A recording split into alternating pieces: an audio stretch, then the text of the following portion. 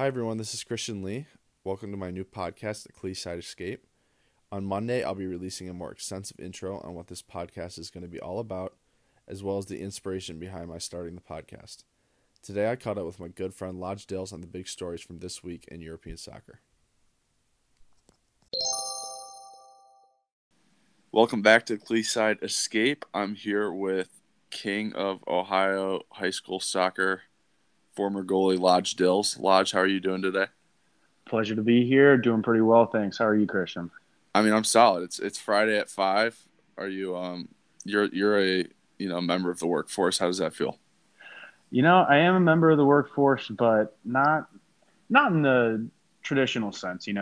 I work from home Monday, Tuesday, and then Wednesday through Friday, I sort of work in office. I work like I live 2 minutes from my office, so I can kind of go home whenever I want. Today I went home a little bit early, but still had to kind of do some stuff, unfortunately.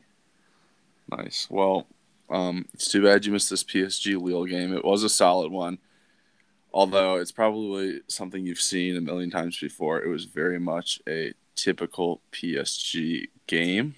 So I just want to run through that real quick. PSG was -1.5 to start the game. I was going to take Lille on the kind of backdoor cover, which they ended up doing, but got scared off by Messi. Ended up taking over 3 goals, which pushed when the game ended 2-1. So looking at lineups, U.S. men's national team, Tim Weah was on the bench for Lille to start. Messi was playing the false 9. Obviously, we have to mention Tim Weah before we mention Messi, as is the way. Mbappe and Hakimi were both out, so kind of that speed factor, those balls over the top, that was kind of taken out of the equation for PSG. And onus was really on Messi to run the show, and I think the pressure was just too much for the guy today. He gets yanked at halftime. I would assume that's like a precaution, but either way, pretty weird. Any injury? Any injury, Christian? Not that I saw, not that they reported, but I know he was doubtful for the game going in. Fair enough. So you would expect something of that nature, or just a precaution probably, but yeah, I mean, unless your plan is to yank Messi off, and that's going to be your game changer. But I'm not Poch, but possibly. So this was very much like 2 games within the game. The first basically 67 minutes, Lille really bossed the game. PSG was looking super vulnerable on the counterattack. And even there were like spells of possession where they were just getting beat and not getting to balls. Renato Sanchez was just pinging it all over the place, sort of playing point guard. And then, what is his name? The Turkish striker on Lille. Is it Yildiz? Yeah, Yildiz. Let me check this out. Anyway, so he plays a ball into Canadian Jonathan David. Okay, yeah, Burak Yilmaz. He plays a ball into Jonathan David. They got a deserved goal at like the half-hour mark, and we're really continue to be in control. Like I said, Messi comes off at half, and at some point, PSG makes a double substitution on the wing backs, I believe. And I'm not even sure. It was at like 67 minutes exactly. You could tell it was really a turning point. I'm not even really sure that it was like a tactical thing that really like got them going. It literally felt like you're playing FIFA and they were like, okay, let's just start trying now. So, yeah. So, I also forgot to mention PSG got booed off at halftime. That was not good. But yeah, so 67 minutes, they really turned up the intensity. Angel Di Maria really, obviously like Di Maria and Icardi are probably the two. They're basically taking a back seat now with this Messi, Neymar, Mbappe front 3, and Di Maria was fantastic in the second half. Set up Marquinhos for the first goal. He let out a big scream when he scored. He actually looked like he was the only player who cared whether or not they won. And then Di Maria hooked up with Neymar for the second breakthrough goal late in the game, like probably 88th minute. Really nice 1-2 to put them over the top. Tim Weah came on for the last 10 minutes. Had like one shot, nothing crazy though. But Di Maria was clearly the breakthrough player of the game. So based on what I just told you, Lodge, I don't I would imagine that's not nothing I said, like maybe other than, Messi being taken off at halftime. Based on what you know about PSG, none of that can be too surprising. So my question to you is, do you consider this like a real soccer team or one that only exists as like a dominant force in FIFA games? Do I consider PSG to be a real soccer team? It's kind of it's difficult because when you say in Ligue 1, I don't really consider that a real league. There's not a lot of competition there. You can say that Lille won it last year. Whoop de fucking do. Honestly, Right. it doesn't mean as much. It's kind of like, for the dominance in Serie A for however many years. Mm-hmm. When there isn't that much competition and there aren't teams, consistently competing against the big team, and they can just purchase all the players of pretty much any other team that ever tries to come after them, or any other team from pretty much any other league that just doesn't want to do anything except make a ton of money. I don't understand how you can call league play, you know, real. I would say it's Yeah. probably a FIFA team in that aspect. Right. However, and they are killing. Sorry. Go ahead. Go ahead. I was just going to say, when Champions League comes around, I think that they become more of a team because, they kind of have to be. That's where they get the more experienced players, the more experienced game time, and, try to figure it all out because, you can play a team and you can screw around for however many minutes, 67, I think, as you said, still win 2-1 against what's considered to be the second best team in the league. So that's my 2 cents. Yeah. I think, for the most part, that's like a philosophy about this team. And I think it applies to PSG most, given that the league that they're in, that these teams can really turn it on when it matters. I'm not going to lie, though, I'm a little bit worried about them. Like, it seems like they're getting away with a lot, whereas I think in most years they really just would plow people over. But I know, like, they're getting today. I just watched them get beat in the midfield for 67 minutes, which was crazy. And Lille really should have been like at least 2 goals up. I mean, obviously the finishing on that team, you can't expect them to take every chance they get, but they realistically should have been 2-0 up. And then I don't know. There's just some things that kind of indicate to me that this team is more about like living in Paris, collecting that big Qatari paycheck, and they just don't care. Like for me, so they just played, back to back. They played Marseille last weekend, and they had Lille at home today, who won the league last year. Those are like probably the 2 biggest games they had in the league, and they effectively didn't show up against Marseille. They go for a 0-0 draw, and then today, like, it takes you 67 minutes to get going against a team that basically stole your lunch money last year. Like, I don't know. And it's something I would totally agree with you. Watching like some of the Champions League coverage, I think it's like Jamie Carragher. He was sort of like he was aggressively taking the opposite route, where he was like, no one in this midfield plays. Basically, like the teams just run right through this midfield, and he thinks they're like going to go out like in the round of 16, which pretty crazy. But I'm starting to go down that route after watching them play a full game. If like Man United is a bunch of players, like a bunch of individuals on a team that's trying and struggling, PSG feel to me like a team with a bunch of individuals who are struggling, but I mean, not struggling. I guess they're winning a ton of games, but the performances aren't great, and I just don't get the sense that they care too much. But to their credit, they did pull this one out in the last 20 minutes or so. Right, but I mean, it's how you play. You can say that they pulled it out and that it was a great win, great team win. You can see Marquinhos, giving a shit, whatever, throwing up a big yell. But if they're not showing the fight in the league games when you're down, and right after they give up the goal at the half-hour mark, as soon as that they make a switch and they start really pressing and going after it. Then what happens in a 2-leg tie? Do you care? Do you start caring in like the last 30 minutes of the 180-minute tie? Like, that doesn't really make sense. You can't really do that. So I really don't see this team going that far. I don't know about round of 16. They'd have to get a pretty tough draw there, but I'd say round of 8 was probably where they bow out. Can't see, and they have some fights and they've shown some like fight in previous years when they took Bayern to the final. But that was really just more they were getting calls and they were being rats and they were playing the game and getting a little scrappy, and that's even a little bit better than just not showing up and not caring and just really not caring, like not giving a shit, which seems like they've been doing this year. Yeah, funny you bring that 2020 Champions League final up. I was thinking about that today, largely just because Neymar, for whatever reason, didn't seem to care that this Messi guy he brought over was on the pitch, and he was doing that typical step over bullshit that doesn't ever really come off. So that was funny you said that. That was something it reminded me of today. Mm-hmm. All right, so that was kind of a fresh off the post-game recap. This episode is hopefully going to air on Monday night.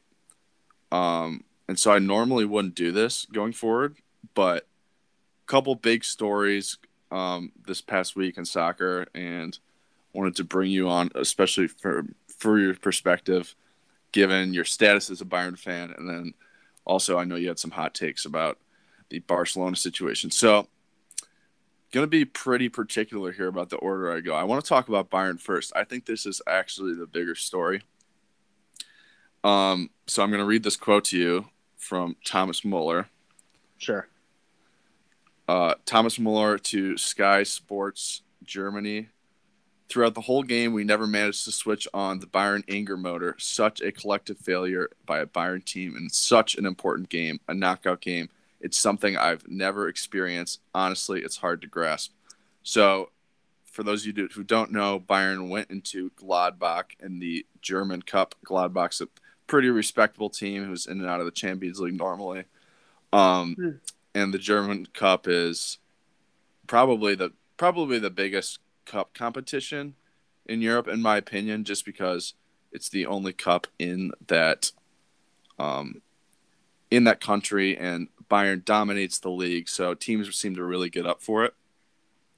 And it was really a 5-0 just thrashing by Gladbach, not something you see every day, and resonated with me, kind of what Thomas Muller said, where you were kind of waiting for Bayern to turn it on, and it just didn't happen. They didn't have their head coach, Julian Nagelsmann, who was out with COVID, and the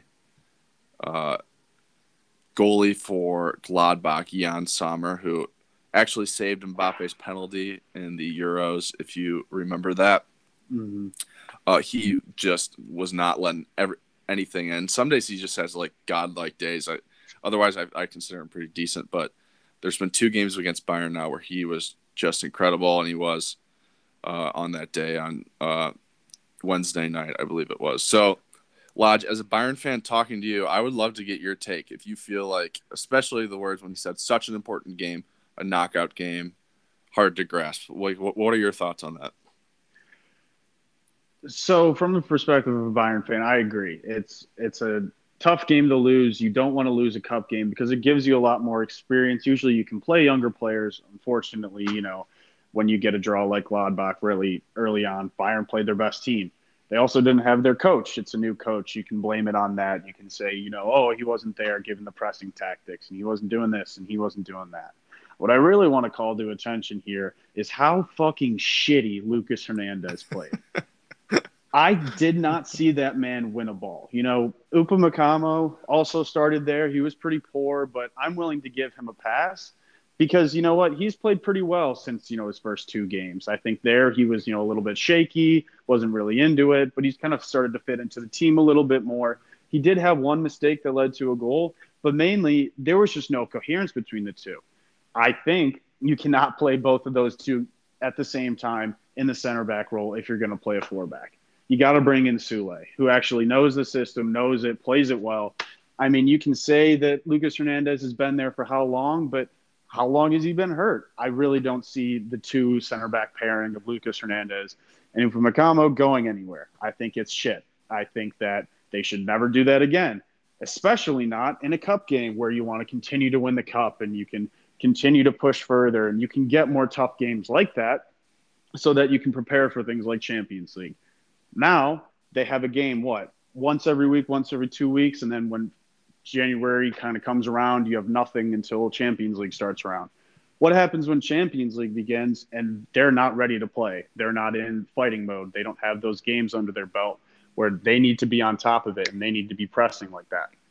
I think it was a pretty poor loss, and I think that they totally should not take it lightly and consider it as, oh, well, we lost the Pokal, now we can focus on Champions League. No, that shouldn't happen. That was extremely poor. I'm incredibly disappointed in the team's performance. Well said. I think you hit the nail on the head. I didn't know, like being a Bayern fan, knowing, like, because I think they're still the best team in the world. I don't know about you, but I think it would be easy to just be like, one game, whatever. But yeah, I agree. I think especially like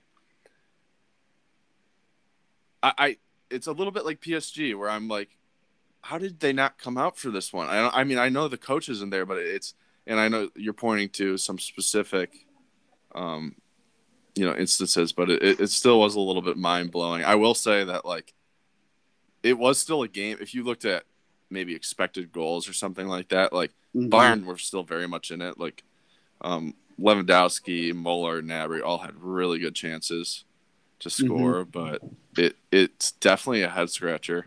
And I also just think, like, the German Cup isn't the Bundesliga. Ultimately, every single competition, like, that is a full regular season probably just holds more weight because it really, shows who the best team is. But, like, I don't know. Like, in American sports, you get March Madness, and that's sort of what this is. And Dortmund came out and won it last year, and that's Bayern's biggest rival. You would expect, with the likes of Haaland and the noise that all the young talents are making at Dortmund, that, that's something that Bayern would desperately want to get back. So, yeah, I was equally surprised and, really agree with your reaction there. Yep. And I don't think it's anything that's going to get better because when Champions League comes around, how are we expecting to be ready for those games? So, yeah, unfortunately, you can say Pokal. One thing I actually want to bring up, if you've ever seen Bayern's Instagram, it is the funniest fucking thing because they could get thrashed 5-0 and there could be, fans that want to be pissed, but then you go ahead and you check the comments and it's thousands upon thousands of Mia San Mia, like, keep it up, guys, keep trying, like, you're doing so well. I've been a fan of Bayern's page for 2-3 years now, and I don't think I've seen a negative comment. I've probably scrolling through tens of thousands of comments, and I have not seen a single thing. It is ridiculous. Yeah, it's almost like a bunch of people who haven't been heard enough. Yep. Yeah. Sort of like when the Browns do something good, and it's like people are too afraid to like get happy because they don't know how to do that. Yep. Yeah. So I guess always remaining on the positive side. Games don't really matter until it gets into February and March. But to lose one this important this early is pretty disappointing. Yeah. So one crazy thing. Now this is going to be a little bit of like a inverse 20 questions. I'm going to just like narrow down who I'm talking about and you can sort of jump in. But basically there's a player. He's 18 years old. He started 2 games against Bayern this year. And he's locked down the likes of Leroy Sané. Maybe he's not dealing as much with Lewandowski, but he's been right up against Sané twice. And he's allowed 1 goal over the span of 180-some minutes. And he does not have a cap for his country. Do you know who I'm talking about, Lech? I would say right back from Gladbach. I have no idea. You're exactly right. It is Joe Scally on Gladbach. He's an 18-year-old from, I believe, like tri-state area. Obviously American international. And our brilliant U.S. men's national team coach, Greg Berhalter, has not even given him a call up, which is it's insane. He's still playing the likes of like Yedlin and this dude Shaq Moore, who I don't even know who that is. Mm-hmm. And so I am praying he gets a call up for this game against Mexico. Maybe he doesn't start, but I mean, this kid needs to get in the system ASAP because, uh, it's Serginho Dest is a big talent for the U.S., but he offers next to nothing in terms of playing defense on the right side. So, I mean, and this kid seems like he can kind of ping it. He had some really good combination play for the second goal. So I would love to see him get in there and really just become the staple. I mean, he's 18 years old. It seems like he can only go up from here. Quick, speaking of the U.S. national team, wanted to shout out Cincinnati for hosting. Got tickets, got on the raffle. We'll be going to that game. Looking forward to it. Oh, that will be sweet. You got anything going in Cincinnati this weekend in particular? Nope. No, nothing. It's just pretty shitty weather. I'm looking out my apartment building. Rain all around me. Depression.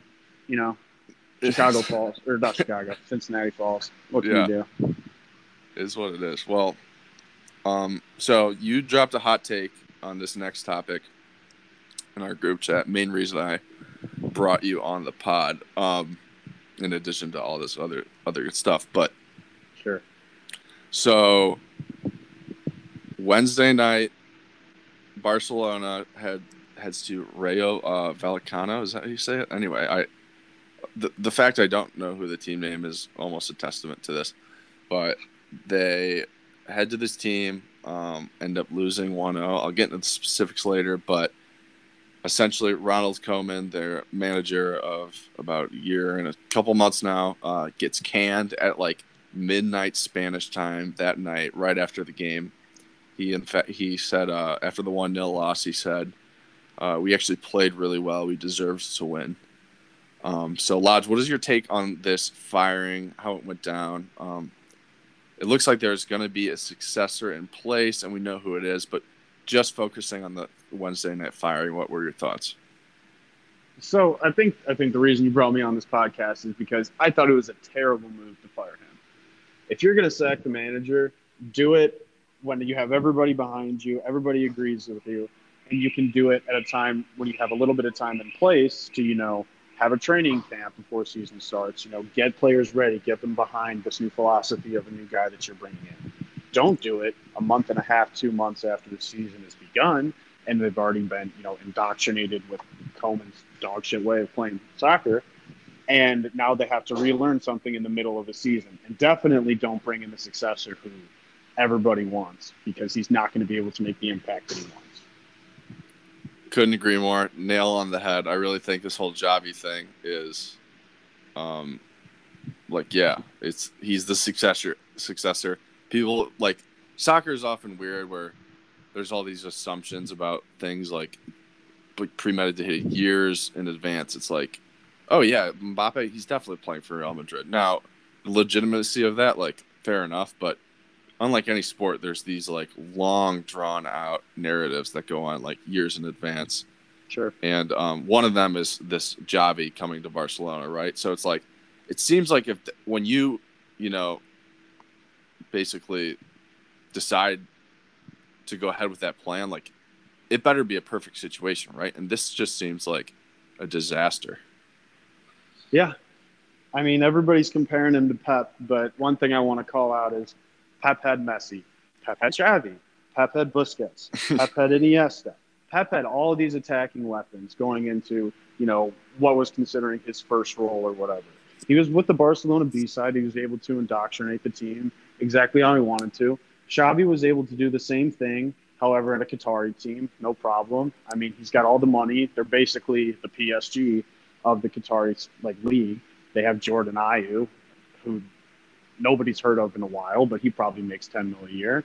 Same thing with Santi Cazorla, doing the exact same thing.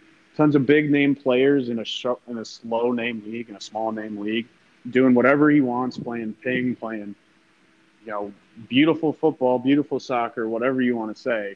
But if you want him to do that and you want him to do that the right way at Barcelona, definitely don't give him players like Depay, who's just going to try to dribble everybody. Definitely don't give him continuing players that are young, like Fati, who's supposed to lead the team, like Pedri, who's, coming off of 50-game season. Don't give him players that definitely, want to give him their best, but aren't going to be able to because they're just not ready yet. That's my opinion. And I think that it's a pretty poor decision to say that Xavi is ready for Barcelona. I think he might be. He might be ready for Barcelona, but what's more important is that Barcelona isn't ready for him at this time. Very well said. Yeah, it seems like, and there's like, what after that? It seems so risky. So one thing I want to call out that I think is particularly brutal about this firing. First of all, I think anytime a coach gets fired at like in the middle of the night, that just screams like a bunch of angry people who like don't have much of a plan. Yeah. And another thing I want to call attention to, like, part of me feels like maybe they got so pissed at the fact that he said they played well that they were like, "Oh, like, is he serious? Like, does he know who we are?" And maybe there was some egoism in that, and they were like, "This guy's got to go immediately." But I think one thing that's particularly harsh. So you go back to El Clasico on Saturday, I believe it was, and Serginho Dest, blast that one over the bar. Easy to be a hindsight, like armchair quarterback sort of thing, but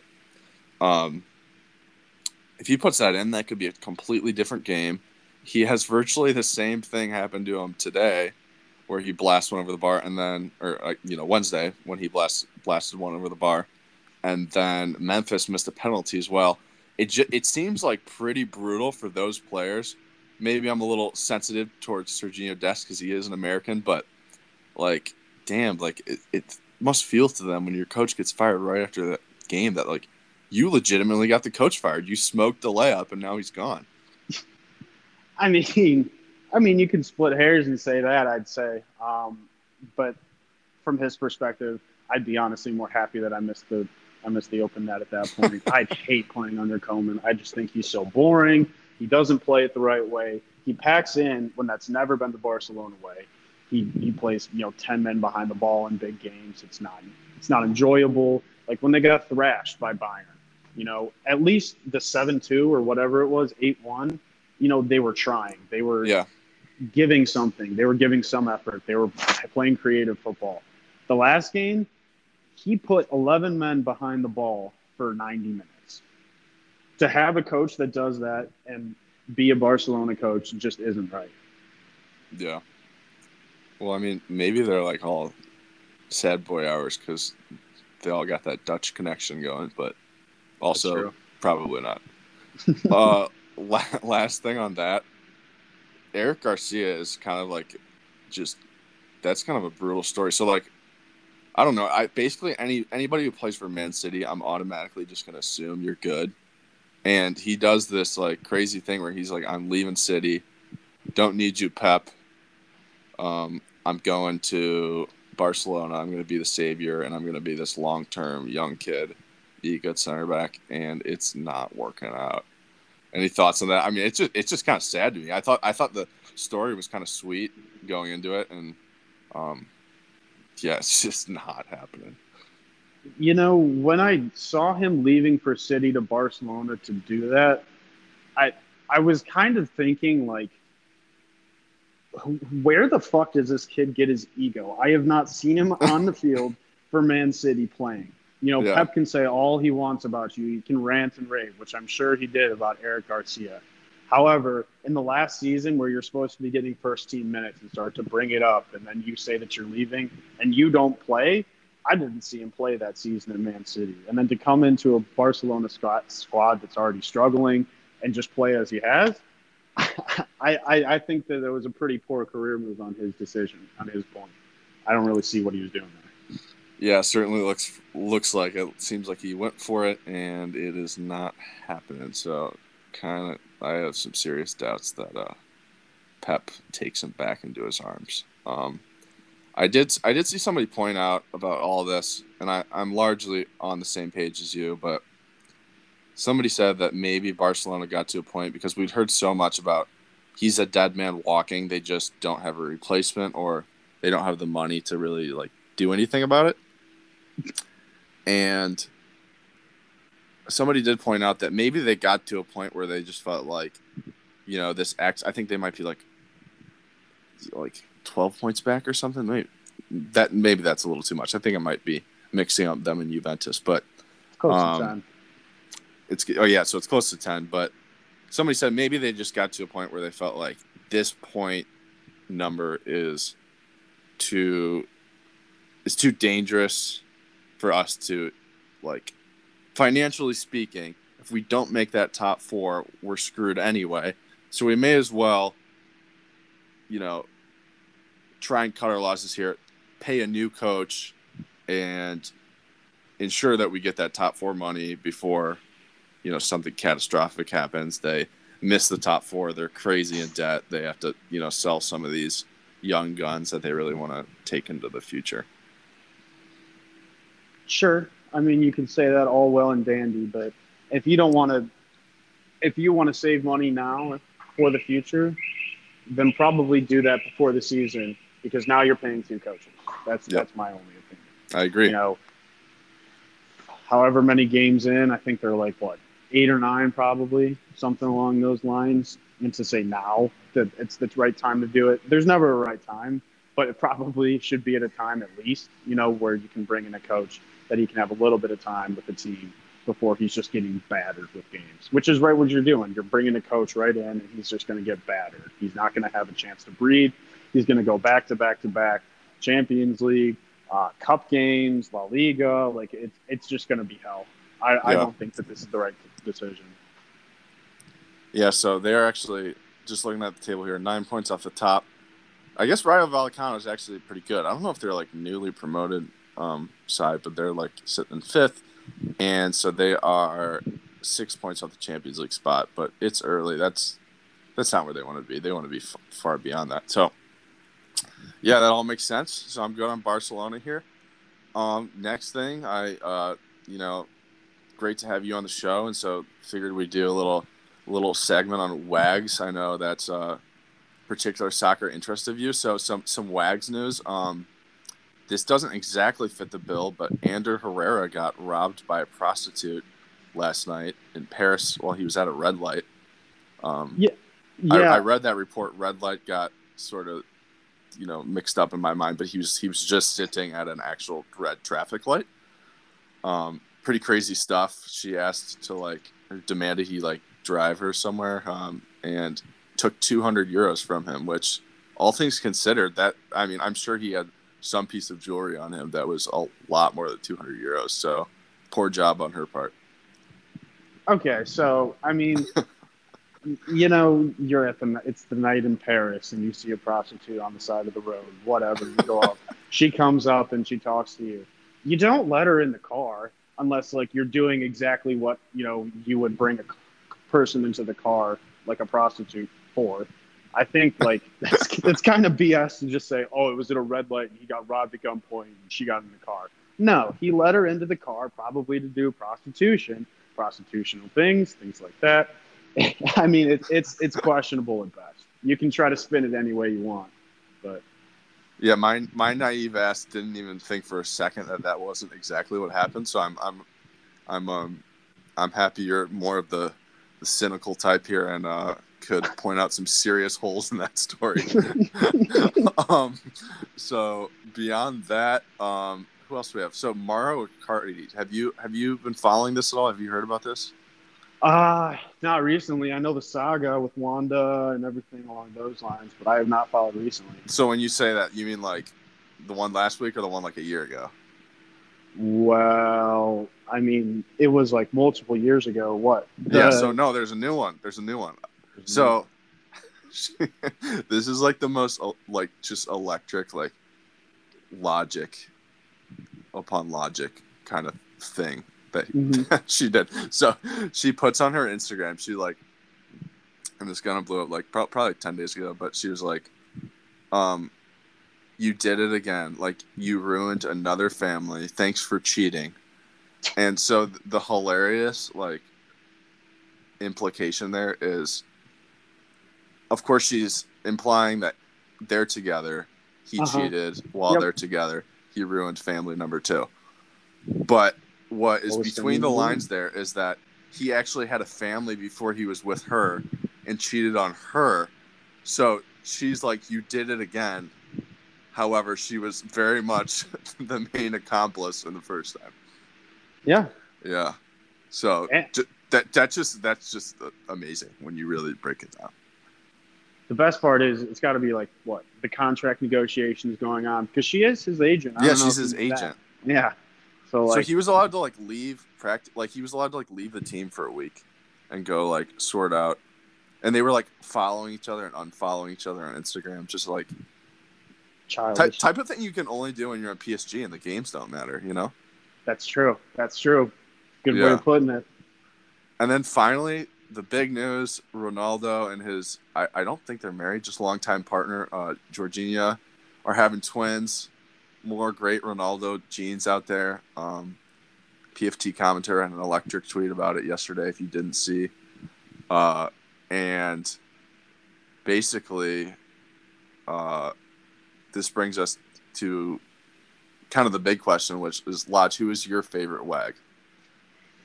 So bringing it back to Barcelona, I love a Dutch girl. Her name is Mickey Kimeni. She's Frankie de Jong's longtime girlfriend since they were in grade school, middle school, high school, I believe. Beautiful woman. Just a beautiful Dutch girl. Just she's so bubbly, I always get excited when I see her on my Instagram. She always just brightens up my day. Nice. She's got her own clothing line. I might buy something, see where it leads. But yeah, Mickey Kimeni. Really? Have you bought something? No, I'm thinking about it though. For all you looking out for on Instagram, it is MIKKYKIEMENEY. You'll thank me later. Beautiful Good woman. stuff. Good stuff. Finally, a little bit of a U.S. men's national team centric news to round it out. Christian Pulisic's back in training. The glass man. Yes, he is. It's great news. I'm thrilled for him. Hopefully, he'll get a little game time at Chelsea and be on the pitch in Cincinnati when you get to see him in November. I would just have to think if he's not fit to start, you're putting him out for the last 45 minutes at Mexico. Even Especially the first 45. If it's a close game. Yeah, you got to throw him out there. Yeah, I do wonder what happens with all this, like Sergiño Dest playing right wing stuff. He's tried it twice and he's skied 2 over the bar. So I think right. He should go back. So is that how you feel about it? Like, for me, I'm kind of like, you don't pay the guy to finish, and he is like a good crosser of the ball, and like, I don't know. Part of me is all like, this Barcelona thing's such a project anyway. Why not keep him up there, see what he can do? But definitely hurts that a new coach is coming in, and who knows what he'll think of him. The only thing that I can compare him to, if he does do that, is like a Hakimi, so like a wing-back type deal where he kind of plays winger, but not really, isn't there to score goals, but it's just there for services. And I can see that. I think it's worthwhile to try, but you definitely can't be consistently playing him right wing when the first 2 times he's had open nets and just skied. Yeah, definitely. I hear that, and he scored that great goal against Costa Rica too, but also single-handedly lost a couple points for us at playing Canada when Alphonso Davies just absolutely destroyed him. But yeah, so a couple other stories. Ricardo Pepi was Fabrizio Romano tweeted today a quote from an interview where he said he wants to play for Real Madrid someday. He's probably got to make a couple stops along the way, right? Yeah, and that's fine. He'll go to an Italian side, or he'll go to a German side, and he'll play for a couple years, and then he'll probably go to a bigger team, and then he'll end up there.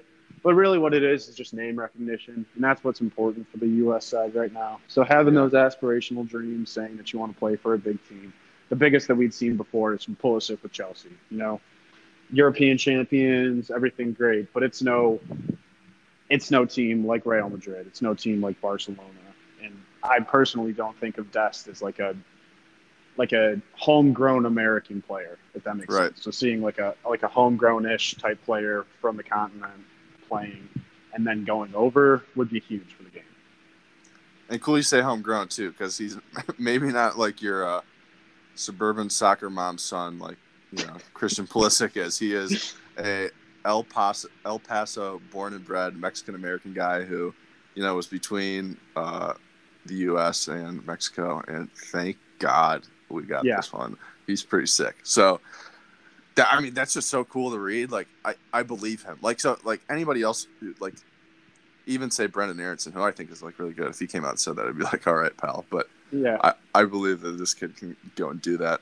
Finally, there was a report coming out of Turin that Mass Allegri is actually a Weston McKennie fan after months of being not a Weston fan and lots of speculation that he was gone. It looks like he's here to stay and that Mass really likes him. So one thing that, you always try to read between the lines on like just when coaches talk about their players poorly in the media. Like when Jose Mourinho says, like, all my players suck and, like, I never want to see them again, like, he means it. But then there's other times with guys like Dele Alli where he's like, yeah, he's a little lazy, where you think, oh, maybe he's just pushing them. That's really the sense I got with Weston McKennie, because he was, like, playing him 90 minutes on multiple occasions and was like, yeah, he just wasn't good enough. Like, but he continued to trot him out there, and I was like, man, I kind of feel like he doesn't hate the dude. Like, he wouldn't just be putting him on a blast and, like, continuing to, like, run him out there. So this surprise, actually, this report didn't come as a gigantic surprise to me. Yeah, I mean, Weston McKennie's the guy where he's going to have games where he's just unplayable. Like, he does things that, an actual number 8 should be doing. He's running around the field. He's making all these crazy tackles, and he's making all these goals, and he's doing all this fun shit. And, everybody's getting the crowd into it. And then he's going to have, like, passionless games. And I think he's hitting, like, a hump with that right now. And if you're Allegri, if you're any coach, United States coach, you kind of just either got to play him through it, or you got to say to yourself, hey, I'm going to sit this guy, and I don't know how long it's going to be before he might get back to the level that he should be at. Yeah, agreed. Yeah, especially, I mean, he's a dude who clearly loses some focus here and there. I mean, who can blame him when you're in Nashville? Broadway's a couple steps away, and there's a few thousand bachelorette parties. I'm sure. Hard to get too upset at the guy, but he did his jail time. He's back, and hopefully this will be kind of like the right challenge for him. So yeah.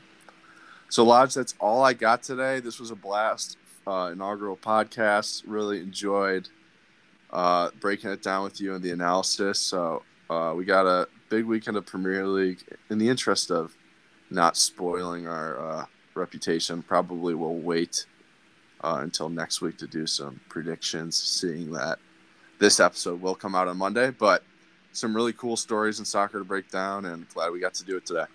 Yeah, thanks for having me on. Glad to be the first official person on the podcast. So always carry that. I'm going to write that on my resume. Absolutely. All right. Thanks, Lodge. Have a good one. Thanks. You too.